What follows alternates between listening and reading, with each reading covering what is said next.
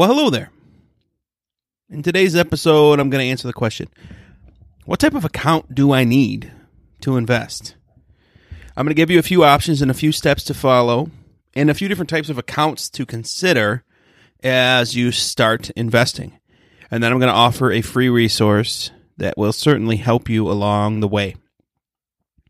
Stick around because we're going to cover the ways to help you ignite financial freedom.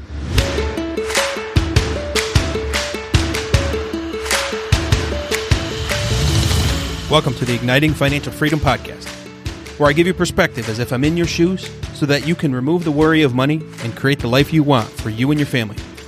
I'm your host, Clark Bradley. I've helped countless others reach their goals. Are you ready to join me as you pursue financial freedom? Welcome to episode 22 of the Igniting Financial Freedom Podcast. Today I am addressing the question, what type of account do I need to invest? So again, as with all of my investing related podcasts, before I get too deep, I will just read this disclaimer. I'm not an accountant and I'm no longer acting as a financial advisor, although I am giving perspective and guidance as if what I would do in your shoes, but I am not, and I'm choosing to not make specific investment recommendations. It's near impossible for me to make a recommendation to someone through a podcast knowing very little to nothing about their circumstance and how much debt they have and how much they have in savings and their income and their expenses and their housing situation and so on and so on. So it's hard, for example, for a physician to make a prognosis and a diagnosis from someone that they've never met or never had a chance to analyze or have a conversation with in their medical office, right? Got to take those vitals and check a person out before you can make a true recommendation as to what they should do. Same thing here. I might give you a guideline or a piece of perspective or some insight as to what I would do, but it's very challenging for me to say, do A, B, and C when I don't know some of your vitals financially, right? Okay, so for the few steps and the few options that I'm going to cover, before I get to that, there are some assumptions that I've talked about in the last couple episodes that I would like to see you have or work toward or have in place before you begin investing. You can't put the roof on without the foundation and without the walls. The foundation comes first, and you dig the basement deep enough to support the height of the building. Skyscrapers have very deep and wide foundations that they are built on. So, with that principle, the assumptions that I would like to see is you are already completed or you have already funded your 2% emergency fund. Again, as the example, let's say you have a family income of $80,000. That would mean you have about $1,600 or more sitting in cash somewhere separated from the rest of your accounts. You have paid off all of your bad debt. What I quantify or what I categorize as bad debt would be something with an 8% interest rate or higher and something that's not attached to an asset. So that means your credit cards, your student loans. I guess there's some gray area there because the degree, okay, depending on the degree, student loans are a little fuzzy, but I would consider that still debt that you should prioritize paying off before you begin investing. I would consider payday loans, any other type of personal loans, even car loans in that. But a car loan I'm not as stressed about because it's a 3, 4, 5% interest rate. Now it's attached to an asset technically, but the asset is going down in value as time goes on. So it's not my favorite debt. It's probably the least offender of all of the what I would call bad debt. And the third assumption I would like to see is that you have a definitive plan and you have automations set up every month or every paycheck to fund your full 3-month emergency fund and all of your sinking funds. If you're unfamiliar with what that means, go back to one of my previous episodes, I don't remember which one, where I discussed sinking funds. It was in the mid to late teens, not too long ago. And I have a sinking fund worksheet that you can download to figure out what you're going to need to fund your intermittent but still expected expenses, i.e. sinking fund. Okay, so here we go. The type of account and the order of the accounts and the funding of the accounts are what I would do in your shoes. Now, there's a couple things that I want to add here. So this is under the premise that you are employed by a company that offers a retirement plan. So if that is not the case, you can skip around a little bit or skip to the second one. But this first one is funding a 401k or a 403b if, capital I, capital F, if there is a match provided by that company. So my previous employer offered a 5%. Did they do 5%? 3%. I think it was 3%. A 3% match, dollar for dollar, which meant if you make $50,000 a year and they're willing to match 3%, 100% of your first 3%, which means you put in $1,500 over the course of the year. At the end of the year, usually in like January, February of the following calendar year, so let's say you put in 3% all the way through 2021. Somewhere in the first quarter of 2022, they would make a deposit into your 401k for that same $1,500. That's a 3% match example. Some companies do 50 cents on the dollar for the first 3% or first 5%, or they shade it down or whatever it might be. Whatever that amount is, in order for you to participate in the full match, do that. Whether it's 2% or 3% or 5%. I don't care. Whatever it is, get the match. From there, you're also going to consider if it's an option within your 401k, if you can, and they offer a Roth 401k, make that your election or designation for the money that you're putting in. Their matching percentage will typically be the traditional side or the regular side of the 401k. Your contribution and the money you're putting in would go into the Roth 401k, which simply means that it's money that's after tax. And then when you're ready to pull this out, the Roth 401k bucket of money that will hopefully grow over time. And when you're ready to retire, as long as you're older than 59 and a half, you're not paying tax and you're not paying a penalty on any of that Roth 401k money, which is a huge advantage. If there is no Roth option within the 401k, that's okay. Just put it in the regular side and get that full match. So that would be bucket one. 401k or 403b or some kind of retirement plan provided by your employer, assuming there's a match that goes with it. Now, if you're self-employed or unemployed, then you can probably just skip right to option 2. If you're self-employed, you might even consider, as a side note here, self-employed, you might consider a SEP IRA or what's called a solo 401k. I would do a little bit more research on that. I didn't really focus on that much for this episode, but SEP IRA and solo 401k both have pretty high contribution limits, as opposed to number 2 on my list, which is the Roth IRA. So for self-employed, it's a little bit different. So the Roth IRA allows you to contribute up to $6,000 a year as of 21 here. So you can contribute up to $500 a month into the Roth IRA. The contributions go in with what you would call after-tax dollars, which simply means it's money that is already taxed. Okay, it's money that hits your bank account essentially, and then you redirect it. Let's say $500 a month, up to $500 a month. But the money itself needs to be what's called earned income. So it can't be money that you're collecting from unemployment or money that you're collecting through Social Security, let's say.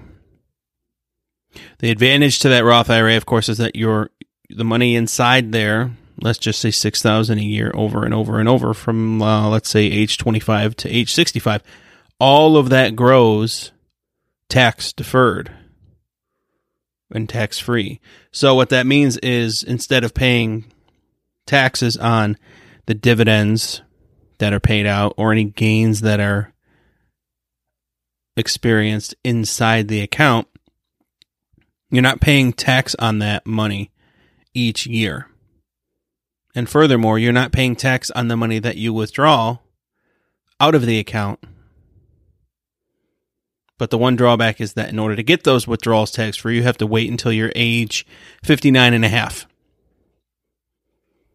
You also have to wait at least 5 years to let it grow. But assuming you start it now, and let's say, again, you're 25, you don't really have to worry about that 5-year rule. The other thing is there's an income limit to the Roth IRA. So if you're filing a single tax return as of 2021, the income limit is $140,000 or less, and the joint tax return income limit is $208,000 or less. Meaning, if you make more than that, you are ineligible for a Roth IRA. And in that case, you'd want to look at maybe a traditional IRA. There's more layers to that, but for a majority of you listening, you will qualify for a Roth IRA. The third option, or the third step, would be to go back to the 401k and max that out up to the 2021 limit, which is $19,500. So just there, for the first 3 steps, you've gone through, participated in your work retirement plan, 401k, 403b, what have you, up to the match. And then you've redirected any additional savings over to a Roth IRA, up to $500 a month or $6,000 a year for you and a spouse. So if you're the sole income earner for your family, but you're married, you can do a Roth IRA for you and your spouse. So that's $12,000 right there. It's $1,000 a month into Roth IRAs, $500 for each of you. Now, if you still have some wiggle room, you still have some margin left over, you can go back to the 401k and contribute an additional, or however much more you need, basically, to get up to that max out number of $19,500. There's catch-up contributions for both of these Roth IRAs and 401ks. If you're over the age of 50, most of my listeners are not.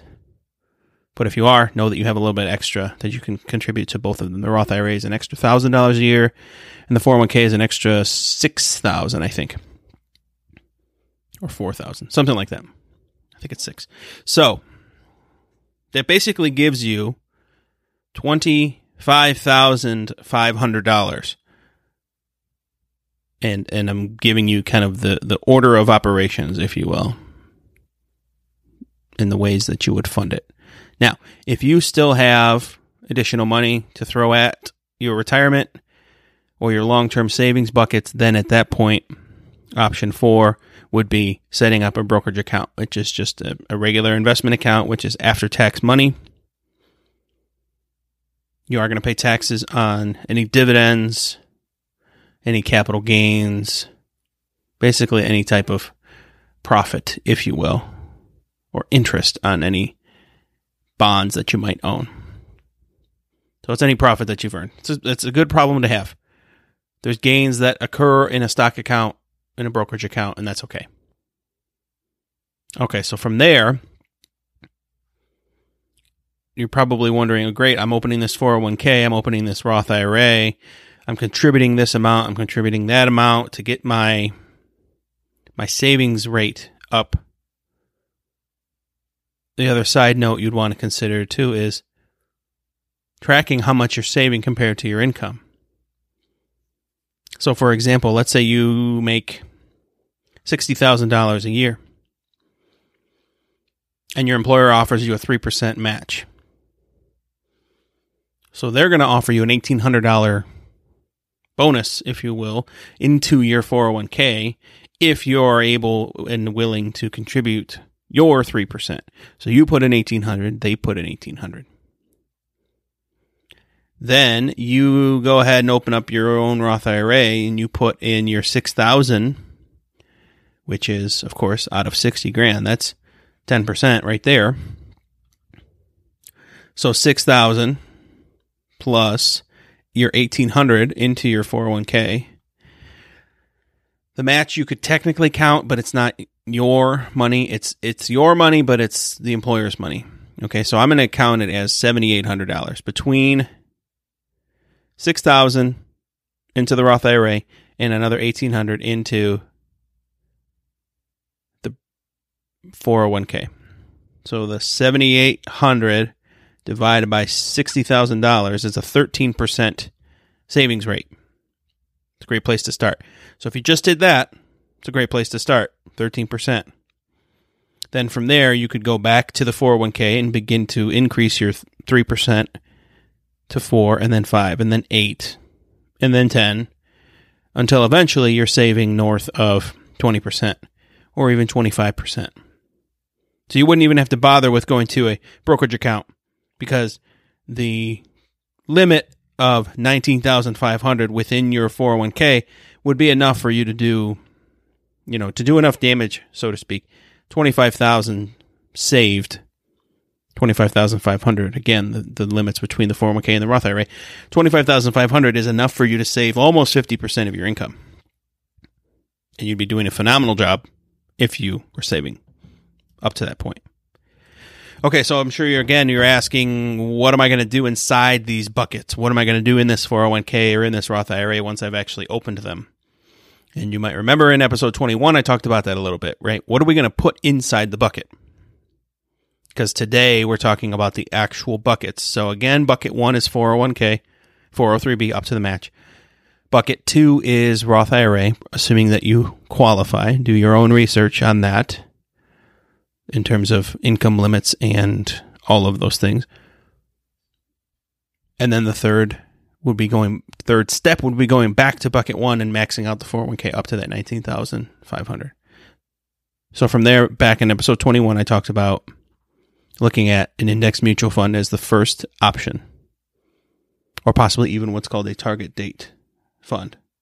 So the target date fund is probably the simplest option for you to just pick the year of what's closest to your year of retirement and basically just forget about it, and then just preoccupy yourself with how much money can I jam into it year over year. If you wanted to do an index fund, you could certainly do that, as long as it's something that is a majority in stock, at least 80% or higher. Unless you're already retired or very close to retirement, at some point you could then consider maybe doing something that's a little more balanced, less in stock overall, or maybe just look at something that's, again, a target date fund would be ideal, because that really just simplifies and kind of puts everything on autopilot for you. The account itself, the fund itself, will shift downward from more growth to then more balanced to then more conservative as time goes on. So I used the example last episode that, let's say you're 25 and you're going to pick a 2060 fund, because you're about, 40 years from now, you're going to be 65. That's about when you'll retire. So it's going to start off as probably a 90% stock fund and slowly shade down to a 50-50 fund, and then even slightly lower than that, so that it's more balanced and then it's more conservative. So from there, what you'll also want to be mindful of within your 401k, particularly, but also within the Roth IRA, is the expense ratios of those funds that you pick. I talked about that as well. Ideally, you're going to see and find mutual funds that have an expense ratio of less than 0.2% each year. That way you're minimizing the fees that are coming off the top, and you're still allowing the account to grow and to compound in your favor long term. So each 401k company will have a list of all the funds available. You might have to get on the phone with them and say, do you have a list of the funds? I need to look at the list of funds. Some of those target date funds have sneakily high expense ratios, so you want to look at that. And if they do, then I would just find a growth stock fund, Maybe it's just an index fund. It's that total stock market index or an all world index that I have previously mentioned. And you just buy that. Keep it simple and keep it inexpensive.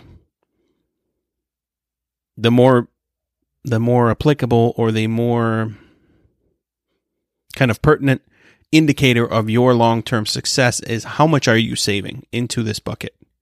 Whether you pick the total stock market index or the all world index is less of an indicator of your success than how much you're saving. If you're saving 5% versus 10%, that's a much bigger indicator of your retirement plan succeeding and your long-term wealth plan succeeding than splitting hairs over a type of account or a type of fund. It's still important, but your savings rate is the bigger driver of success. All right, so to recap, number 1, 401k, 403b up to the match. Number 2, Roth IRA maxed out if possible, and then back to the 401k for the difference for as much as you need to get up to a ideally 10% and then 15% savings rate and then 25% savings rate. And at some point within there, I'm going to talk about this in another episode, where else could you be saving? Should you be saving 25% or 30% of your income all in 401ks and Roth IRAs? Or should you consider a percentage of that in cryptocurrency or precious metals like gold and silver, palladium, platinum? Should you consider investment real estate? Should you consider some type of crowdfunding alternative investment? So I'll talk about that in the next episode. And maybe there's some alternatives that we can consider to further diversify your investments. So I also will include this risk tolerance questionnaire that I've been mentioning the last couple episodes that is provided by Vanguard. Again, I'm not endorsed or encouraged to promote them by any means, but I just like them as a company, and this risk tolerance questionnaire is easy enough and thorough enough to give you an idea of your temperament for risk. So all of this put together can be a little bit overwhelming and confusing. If you would like a 30-minute strategy session with me that is complimentary for you as a listener, go to ignitingfinancialfreedom.com/coaching. Again, ignitingfinancialfreedom.com/coaching. Fill out the form for the strategy session, book a time on the calendar, and we will talk together via Zoom. And that way we can get a little bit more detailed and a little bit more customized with the savings options you have available, the retirement plan options you have available, and so on, and to come up with a strategy long-term for your savings plan. And a quick win for today, I do have a financial coach and financial advisor comparison chart that I created so that you can weigh the advantages and disadvantages to both ignitingfinancialfreedom.com/comparison. And maybe you realize that you're savvy enough to do this on your own and you don't need some schmuck like me trying to advise you and tell you what to do. And maybe that's the outcome that you find by going through that worksheet. That's great. More power to you. Have at it. Again, ignitingfinancialfreedom.com/comparison. And that is all for me today. Stay tuned. I do have additional episodes coming out. I will take on your biggest questions related to money. And that is all from me today, people. I will catch you next time. Cheers. Thanks for listening to the Igniting Financial Freedom podcast. Be sure to subscribe to see future episodes. Go ahead and give it a rating and review so I can help more people ignite their financial freedom.